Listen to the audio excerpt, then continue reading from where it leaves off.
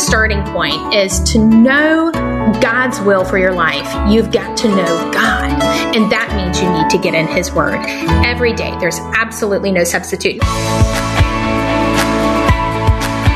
Hello and welcome to Candid, where we never settle for less than the truth. I'm your host, Jonathan Youssef. Each week, we'll tackle tough issues, answer your hard questions, and take a candid look at the Christian faith.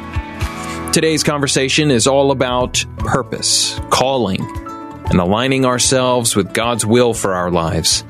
The age-old adage says, a calling is given to the called by a caller. But what does that mean? How do we identify our purpose? And most importantly, how do we teach these values to young adults who are on the brink of life-defining decisions? Our guest today, Erin Forrest Johnson, brings a unique blend of experience as a founding principal of the executive recruiting firm Forrest Johnson Consulting, her hands-on training as a mother of four, and her incredible zeal for discipleship. Erin has not only lived her calling, but has also written a comprehensive guide titled The Caller, The Called, The Calling, which is an excellent resource for teenagers, college students, young adults, and even their mentors. This book, woven with scriptural insights over a span of 100 days, seeks to provide a much-needed biblical perspective on career choices and the larger role we all play in the redemptive narrative. Whether you are a young adult seeking direction, a mentor guiding someone, or simply curious about life's purpose and calling, today's episode is just for you.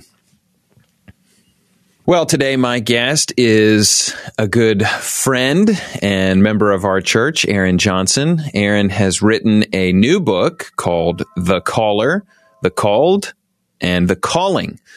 And it's a very intriguing title. I want us to get into that. But before we get into the topic of calling, which is vast and broad, I wonder, Erin, if you would just take a minute and tell us a bit about yourself, your family, your vocation, as well as your work, life, all these sorts of things.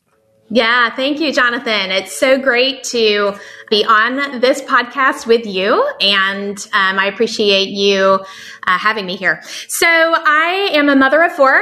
I am a business owner with my husband, which usually gets a lot of questions because we literally own and work together, and we homeschooled our kids for 10 years while doing all of these things. So, but our children are now between the ages of 11 and 17. Our oldest is a rising junior in high school. And because of their ages, I'm sure that will feed into the purpose of the book that I've written. Yeah. But we've been a member of the Church of the Apostles now for 17 years, if you can believe it. So we've literally raised our family there in the community of the Church of the Apostles, and love the work of the church, and are very involved there in the student ministry and the women's ministry and a lot of different things over the years. So it's a very small snapshot of our life. Well, and you and your husband, Drew, have been very involved with Colson Fellows, which does meet here on our campus. And tell us a little bit about Colson Fellows. Well, that's right. My husband is the volunteer director of the Colson Fellows program in Atlanta. So it's a cohort that meets in person once a month and goes through a year-long program that helps you understand your faith more deeply and love the Lord with your mind as well as your heart, soul, and strength. And it's an incredible program that is very intentionally guides you not just towards deeper levels of learning and deeper understanding of the Lord, but how to apply that very practically to your life and to the spheres of influence that God has given to you, so that you can be a part of bringing the kingdom of God in the here and now, and being a part of His work in the world. So interestingly, again, the book that I wrote is a part of the outworking of a 3-year plan that they ask you to put together as a part of your participation in the Colson Fellows program. So they ask you to consider, you think through the gifts that God has given you, the aptitudes and strengths that you have, the communities, the spheres of influence that you are in, and how do you be a part of the work that He is doing in the world through who you are and where he has you. And so this is kind of a little bit of what I'll call not a culmination, but the beginnings. It's sort of the connective tissue here, isn't it? Right. Okay, calling. So let's get the ball rolling on that. I mean, it's such a big topic. We see it everywhere. Everybody's talking about it to some degree, especially in Christian spheres. Why don't you walk us through sort of the early stages of unpacking all of this? Yeah, Jonathan, it is a huge, huge topic. And the reality is calling is something that is central to being human. Because we're made in the image of God, know that we are made on purpose. We're made for a purpose. We're made with a purpose. And you see one of the deepest longings of the human soul is to have purpose. You see this a lot with the current generation that is becoming adults. So Gen Z, so many of them are so beautifully desiring to be involved with a purposeful work. You see a lot of people standing up for causes. We've seen that, good, bad, and ugly, during and after COVID. That's right. Yeah, we see so many deep longings of the human soul taking shape through this desire for meaning. Yeah. So I think that's something that's really important for all of us to recognize, is that's part of who God made us to be. And as people of God, we know that that's very intimately connected with the person of God. So when we think about the topic of calling, I think the most important first thing that we are called and that we have a caller.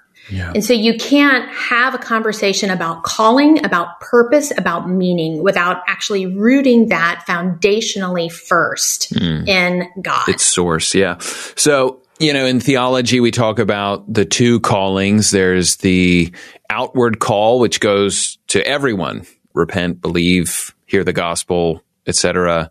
That goes to believers and non-believers alike. Then there's the effectual call, which is sort of the inward working of the Spirit in the life of a believer. Some people call it effectual calling, or the irresistible grace that when the Spirit works in the life of the person and opens their spiritual eyes, they really have to respond to it, and then faith is given. So it's this sort of monergistic view that it's the active work of God in the life of a person. So when you're writing this, is it under the banner of the effectual call for those who have been called to the Lord Jesus Christ and are beginning to show fruit and trust and faith? Or is this sort of still part of a general call to all people, outward call? That's a great question. With the book itself, which is called The Caller, The Called, The Calling, a 100-Day Guide to Understanding Purpose, the book was very specifically written with an audience in mind that honestly, there's a little bit of a vacancy on materials of this topic. There's a lot for adults out there. You can read incredible books like Os Guinness has a great work called The Call. Yeah. And there's so many books even that are very practical for people who are already working and trying to figure out.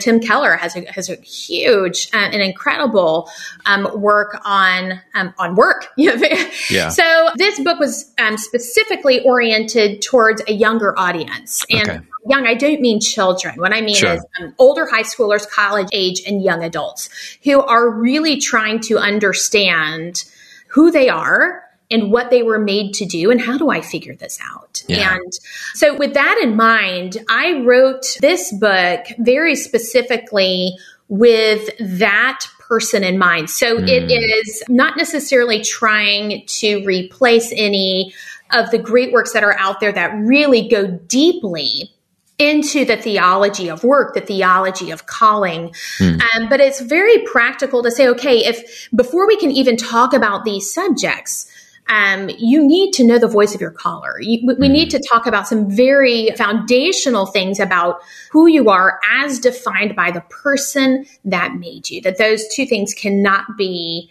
extracted one from the other. Yeah. And so I wrote it primarily with the Christian in mind, right. But also trying to point out for people who may not be there yet, who may be involved in a church, but don't really have a solid understanding of what it means to be a Christian. We actually do talk about that in the book. What is a Christian? This is something that we need to discuss before we dive deeply into who God is. What does it even mean to be faith? Why is faith important?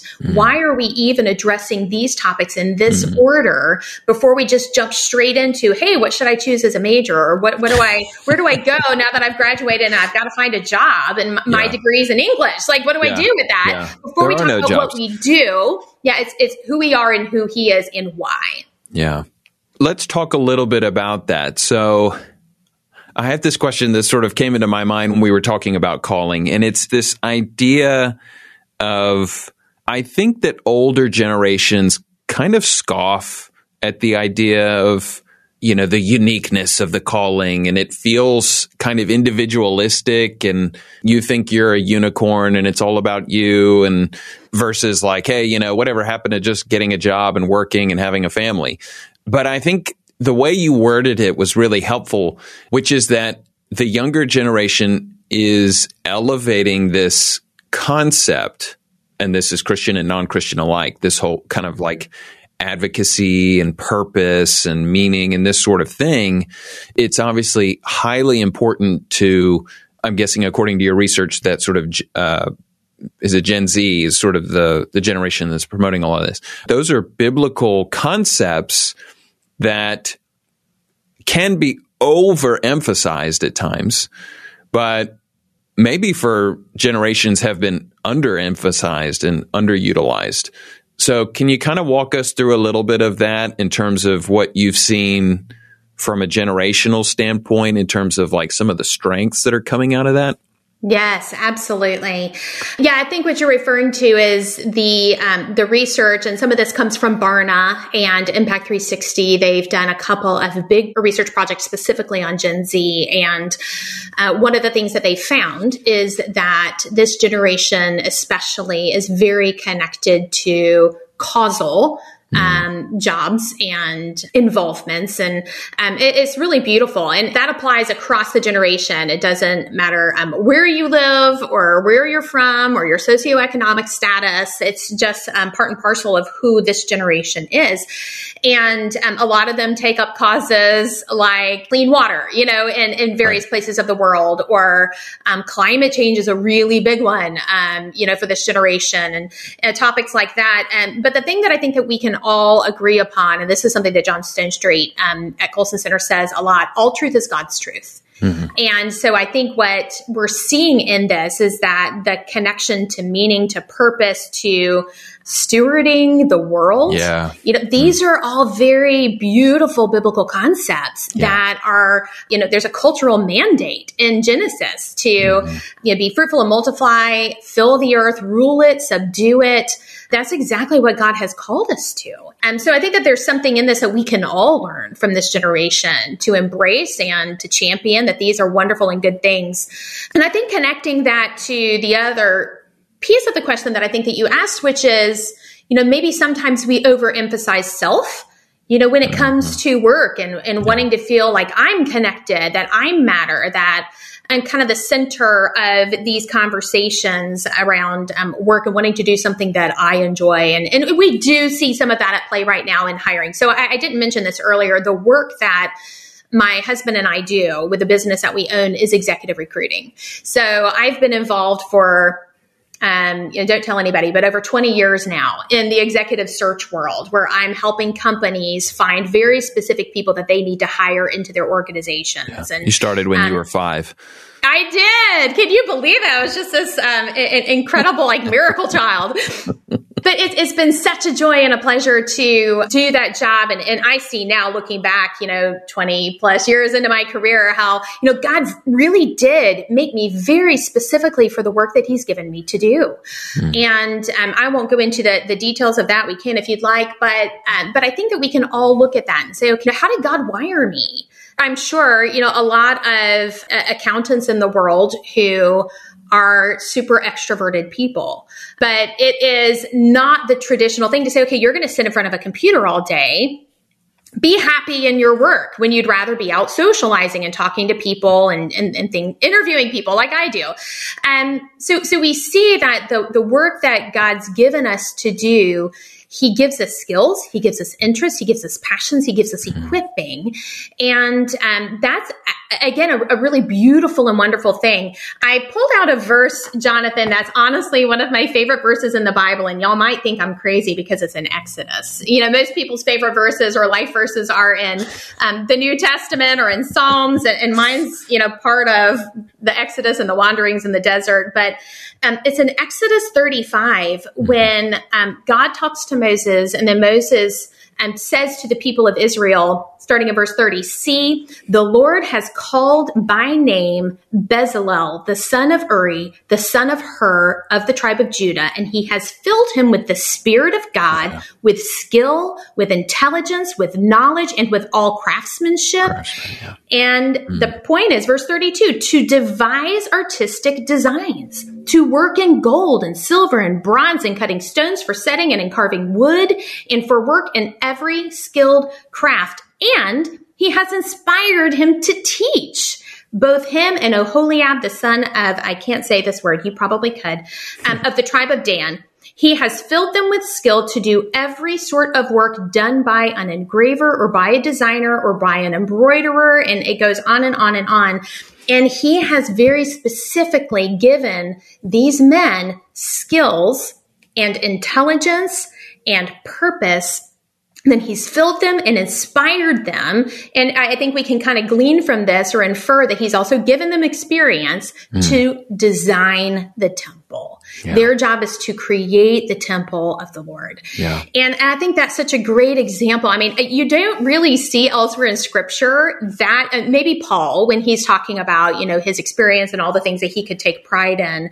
But we see here that God's given all of this to a jeweler, a designer, an artist for a very specific work that God has called him by name to do. And I do think that's egocentric to say, hey, God's given me these things for a very specific purpose and work. All of these things are obviously submitted to the Lord in service to him and for his glory. Yeah. I know exactly what you're talking about in that passage because I remember reading that and thinking, even God called and equipped people to do the work for the building of his temple. And you read, sometimes people get lost in those details of how big it was and the dimensions and the elements that were being used. But they were all for a purpose.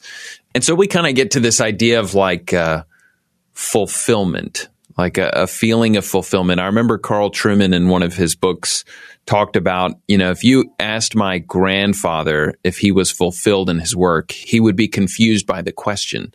He would have seen work as just what you do to earn a living, to do, what you do and feed your family and take care of people.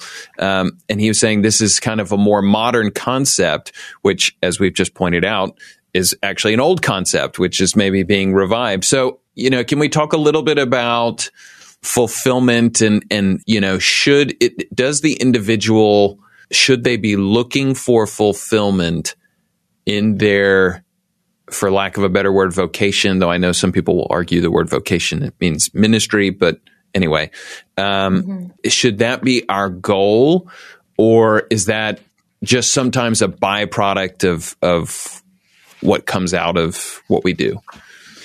That's a great, great question, Jonathan. I think it's a byproduct of what we do. I think again, going back to the question of calling, I think that, fulfillment and pleasure, joy, happiness, maybe not joy, we can talk about the nuances of that word, but these are fruit. Those are the fruit of a life that is lived wholly surrendered to the Lord. Mm-hmm. And our first calling, I think we would all agree to this, our first calling is to know God, to make him known, and to enjoy him. Yeah. And over and over and over, it kind of baked around the passage that we just read is the Lord saying that he is God and who he is. And we over and over and over, it's love the Lord your God, obey me, cling to me, hold fast to me. Those are the things that are emphasized far more than fulfillment. And honestly, we don't see in this passage necessarily him saying anything to Bezalel about, you are going to love every minute of this work that I've given you to do, because the reality is we live in a broken world. Maybe in the restoration of all things and in their consummation, it'll have its fulfillment. Work will be glorious all the time, right? But right now, and again, we have to pause here as well and recognize that work is a pre-fall gift to humanity. We can also point out Genesis 12, where God says that he's going to bless Abraham, but it's not a blessing for the purpose of him simply enjoying his life. Yeah. He said, I will bless you so that you can be a blessing to the nations. That's right. That's right. So that, I think is a far more important reality. And again, all of life is to be lived in submission to whatever it is that God calls us to. And sometimes we will have great joy. I love my job. I tell people all the time, I am a kid in a candy store interviewing people all day long, helping them connect to You positions. don't strike me as a people person. Right. I don't like to talk at all. But I love what I do, but it's hard. Yeah. It is really hard, and I'm exhausted at the end of most days. And not every year has been easy. Not every position or client is easy to work with. Work is hard, and so enjoyment will come and go. It's like the old crew train in the Four Spiritual Laws, where you have fact, faith, feeling. Right? Feeling comes at the end. Feelings come and go in our relationship with the Lord. Sometimes we feel close, sometimes we don't. Those things are temporary and not the goal. The goal is a life lived in glory to God and in alignment with his purposes and the work that he's given us in this time, in this place, in our community, and for the glory of God and the life of the world. I think the reason, so I bring up the fulfillment aspect because I think that's the language that I hear most often. Friends, colleagues, younger people who will quit a job because they just say, I'm just not feeling fulfilled. And I think that's kind of what we were talking about earlier. Like, in terms of trying to find purpose, I think that's how we can kind of get off the tracks when all we're looking for is fulfillment from a profession, a vocation, whatever.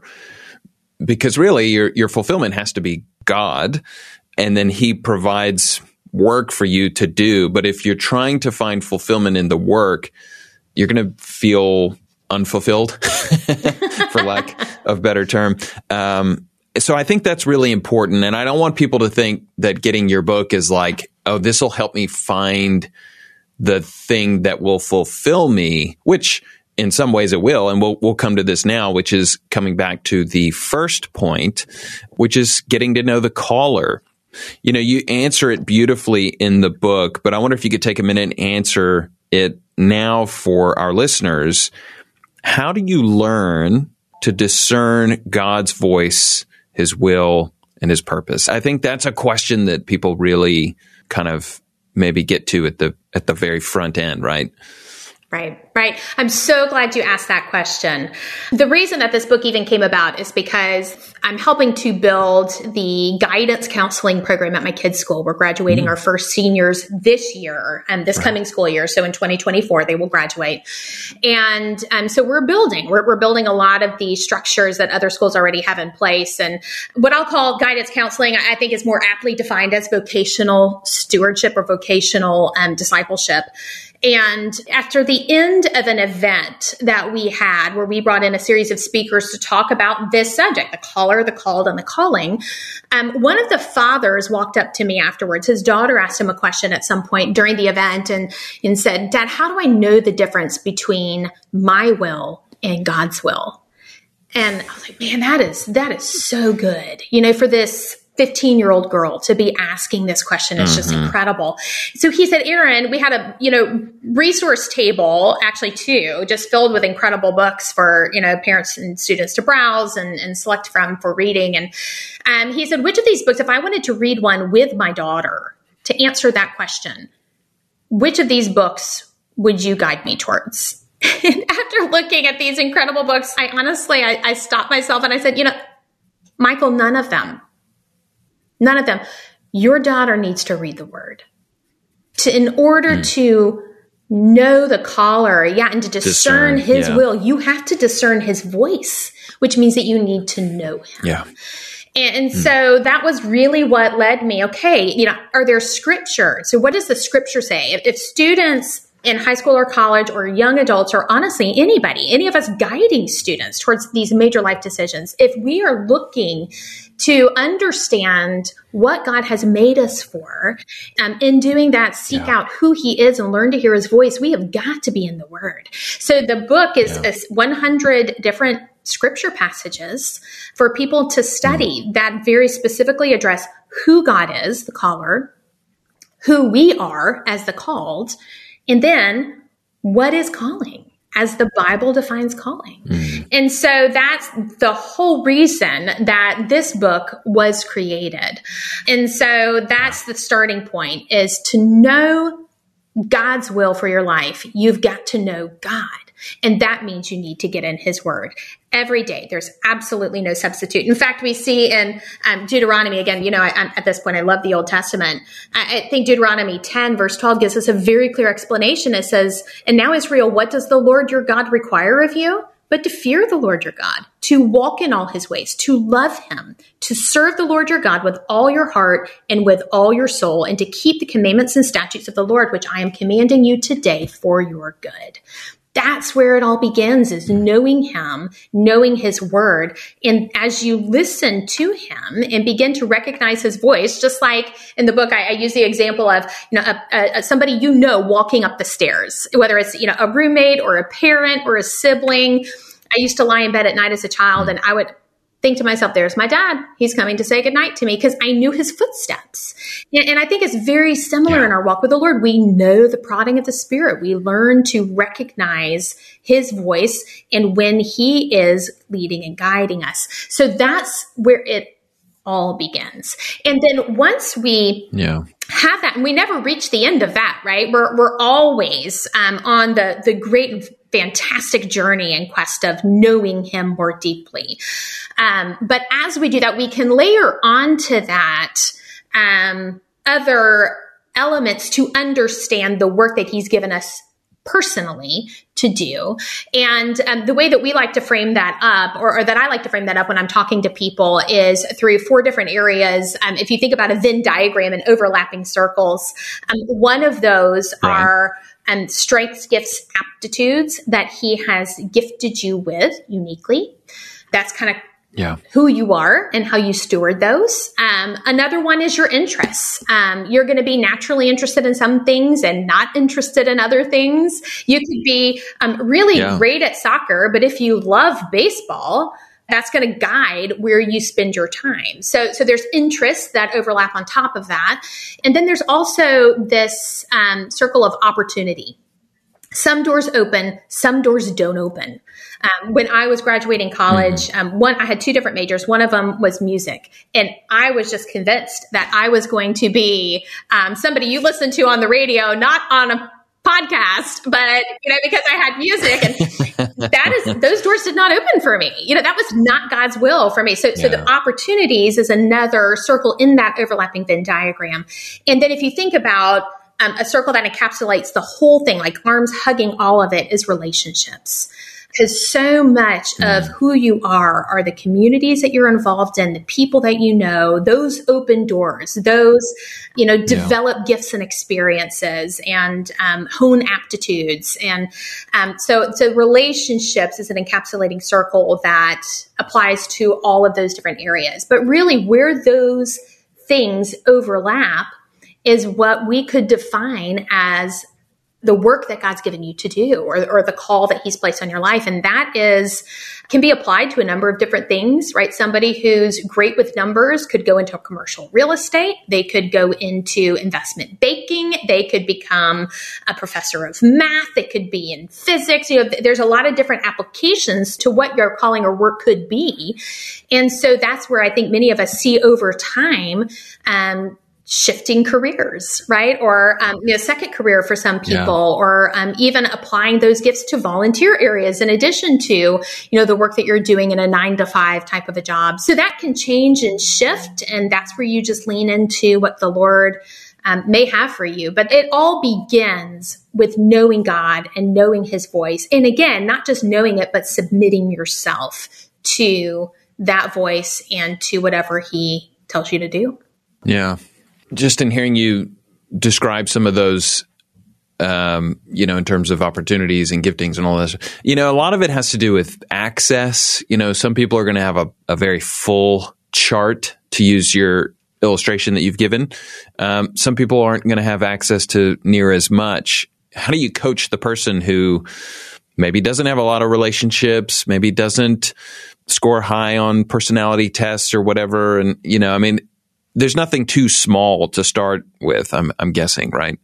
That's a great point, Jonathan. I think it's easy. We are products in America of Western thinking. And Tim Keller points out in his book, Every Good Endeavor, that the idea of some jobs being better, quote unquote, than other jobs actually comes from Plato.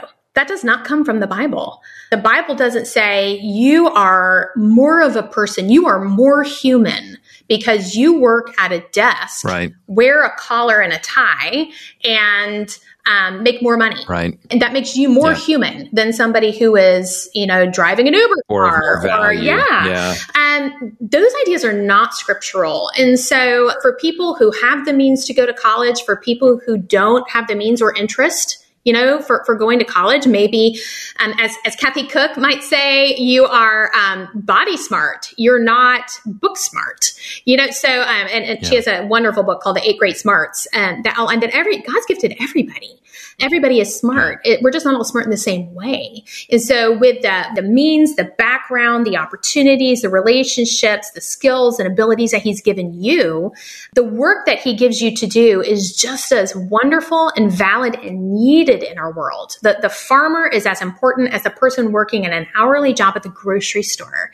Those are all meaningful to our world and all good. They are all stewarding and cultivating human relationships, our relationship with the world, and stewarding the earth. All of those are needed and just as valid. Yeah. And if college tuition rates keep rising as they are, none of us will be able to afford it. This book is clearly geared towards, as you said, the sort of teenager, young adult kind of age category. What about for parents who are trying to help, whether it's raising little ones or raising older ones through these things? What sort of advice do you give them? How do they not just help with the purpose aspect? I think sometimes we set our eyes on the end goal or the outcomes and we miss the steps in the process. So what do you recommend for parents as they are raising their children, to eventually come to those ends? Great question. I think that one of the most important roles of a parent, besides discipling their children, right? We can't ignore that. And I think we've talked about that. But one of the most important things that a parent can do is recognize in their children their interests, their gifts.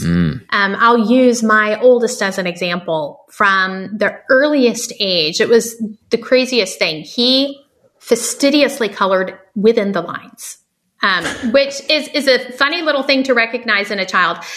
But he would not go outside lines. He'd be 2 years old, very carefully. Rule follower. Yes, a rule follower.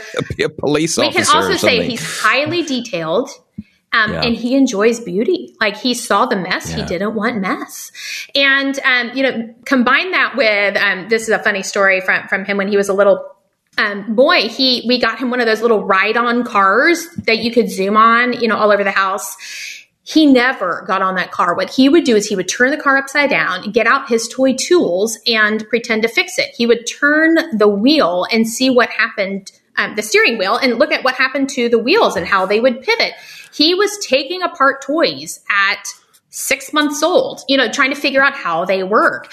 My next son, like his dad. Yes, my next son was born and never thought to do that. Got on the car, started running around all over the house, and literally you could see the light bulb go off. And my oldest, his eyes sparked up like, that's what you do with this? And it just never crossed his mind. And then he started riding on this car. Well, flash forward, and he's 17. So he is still in the process of becoming, right, and learning himself. He wants to be an architect. He loves designing. He loves beautiful things. Order. He loves order. He still makes these incredible detailed models of buildings. You see that from a very early age and how that takes shape. So I think one of the things that parents can do is lean into the personality of your child. Take note of the things that they are drawn to, that they dislike. And I would, again, strongly encourage everybody to look into Kathy Cook's books. She is a phenomenal writer, and her book, 8 Great Smarts, and she has several others at this point, help parents to see the giftedness of their child and the unique abilities and proclivities that each one of them have, so that when they're older, you can help them have these conversations. Because a lot of times, I'm sure we could all share stories of how we had to learn to recognize things in ourselves. I would not have been able to tell you in high school or college that I'm an extreme extrovert. I wouldn't have been able to use those words. Yeah. But through personality tests, through other people speaking into my life, they recognized this. And that helped put me on a path to a work that I truly love. Yeah. And so I think the more that parents can recognize these things, speak them into their child, and help them recognize it in themselves, that's a huge gift that they could give them to understanding the work that God will have for them one day.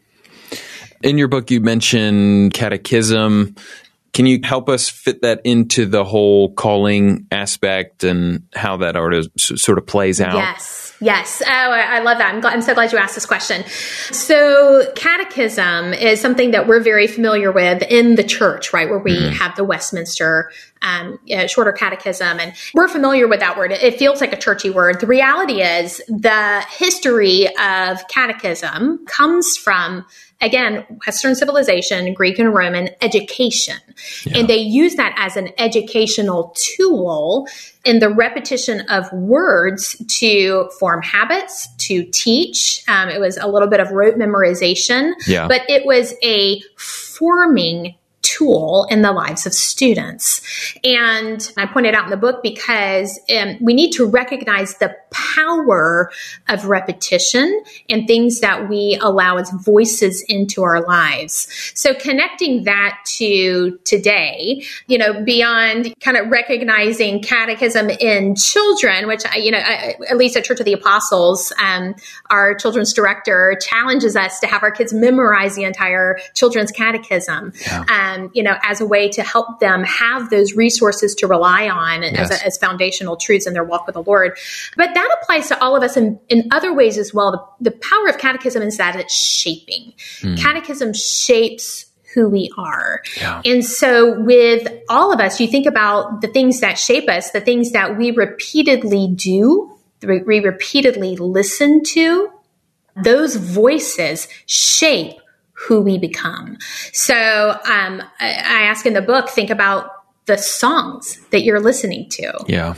Songs are things that we hear over and over and over. We sing the lyrics tens, if not hundreds of times over the course of a lifetime.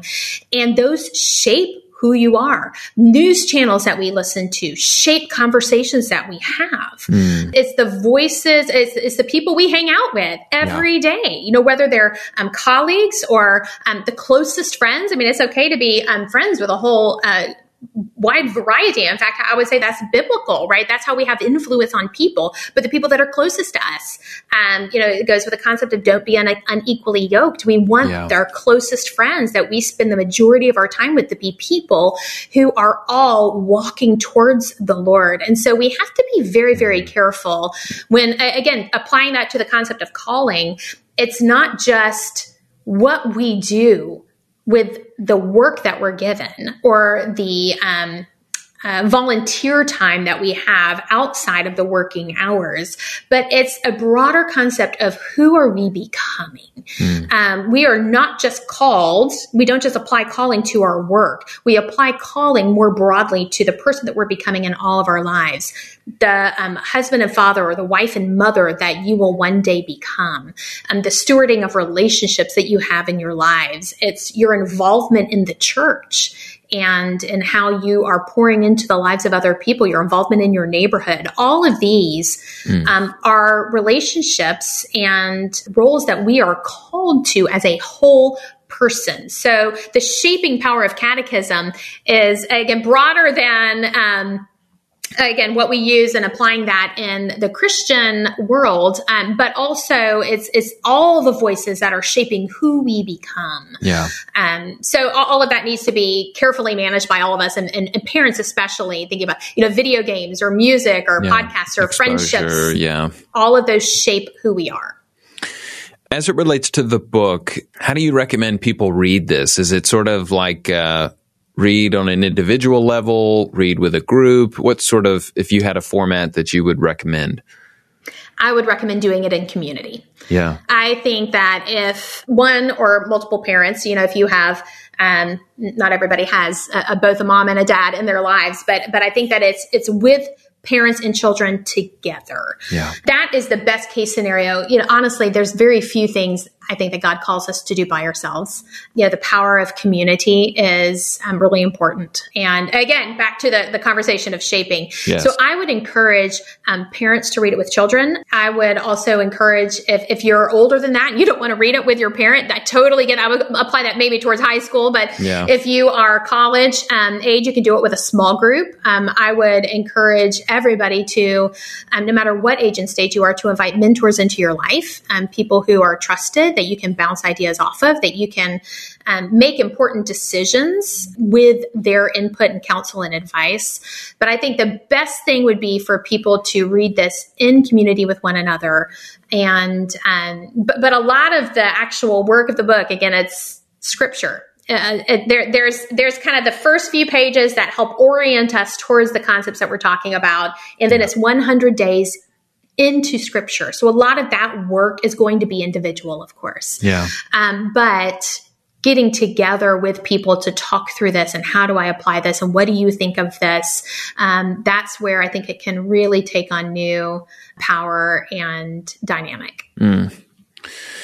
Well, even apart from finding your purpose within a calling to a work or a vocation or anything, I mean, I even think about just giftings that have been given to people to serve the church and help in a bodily sort of corporate body sense of, building up the church and its purposes and its outworkings. And I mean, we've even used the Exodus passage in the building of the structure, building of the temple, but just in the way that, you're extroverted, the way you have conversation with people flows very easily. You would probably have a more natural proclivity towards evangelism and, doing the conversational style, or the more sort of quieter personalities might be probably hospitality or service in some sense. But, those, even thinking about how those relate to what you're writing about, I think would serve people so well. So it's not really just for the high school student. I'm sure it is geared towards them, but it's really for anybody and everybody. And I'm assuming you would believe that calling changes, not that the calling from God changes, but the outworking of that can change, as we've kind of talked about before. Absolutely. And I can attest to that through my profession, right? That, my job is to partner with companies to help them pull people out of one job and into their companies. Right. So I definitely can profess to the power and the need of applying your skills to other roles and other environments as you go through life. So absolutely. And to your point of kind of understanding giftings and personalities, as there are so many assessments out there, and I work with a lot of them because of what I do. Sure. And I just want to mention here that those can be really, really helpful tools. I know a lot of people are very get a little cringy about being put in a box or being, defined, too concretely by certain types of personality tests or assessments. I think what that does for all of us is gives us words to use to understand ourselves, to understand other people, and to have a language that can help us describe who we are to other people, whether it's on a resume or in a conversation. And it helps us be aware of strengths and weaknesses, right? I'll use a silly little example. I love playing a game on my iPad that's kind of like an interior design game. I'm terrible at it. Like I literally am absolutely horrible at things that are visual. Like my gift is more, words and people, and I have fun with that. But never hire me to decorate your home or to pick out an outfit for you. That's just not the gift that God's given me. And I didn't need an assessment to tell me that, but it can be helpful for people to recognize, okay, this is what I'm good at. Like I enjoy it, and I thought I was good at it. I really am, so it can help give direction as well as help give us words to use in our conversations with other people. And as I mentioned earlier, in those overlapping Venn diagram circles, opportunities. That's one of the circles. Yeah, that's right. Yeah. Gifts and opportunities and interests, those change. Your interests change. Your dreams change over the course of a life, and so I think it's good to hold loosely, not to say, okay, this is what God has called me to, and I'm gonna stick to this like white on rice for the rest of my life. You got to hold it loosely and say, okay, right now, my first job out of college was marketing. I loved marketing. I was great at marketing, and God changed me over into executive recruiting, and I love executive recruiting, and that just happens to be where I've stayed for 20 years. But that application can change. And you just gotta, as with all things in life, hold your hands open and submit it to the Lord and say, Lord, anytime, anywhere, however you want to do it, I am yours. Use me for the glory of God and the life of the world. That's wonderful. Erin Johnson, the book is The Caller, The Called, The Calling, 100-Day Guide to Understanding Purpose. Did I get the subtext right? That was great. Subtitle. Okay. Well, this has been really a helpful conversation, and I do hope that people will take the time to find the book. We'll have links for those things in the show notes, and read it together with a group. And if you've got young adults, buy it for them, give it as a graduation gift. And I hope that it does help people. Erin, thank you so much for being on Candid Conversations. Thank you for having me. Candid is a podcast from Leading the Way with Dr. Michael Youssef. Don't forget to connect with our social media pages on Instagram, Twitter, and Facebook. And subscribe to Candid Conversations on your favorite podcast platform so you never miss an episode. While there, please leave a review. It helps people find us. As always, thank you for listening to and sharing this episode.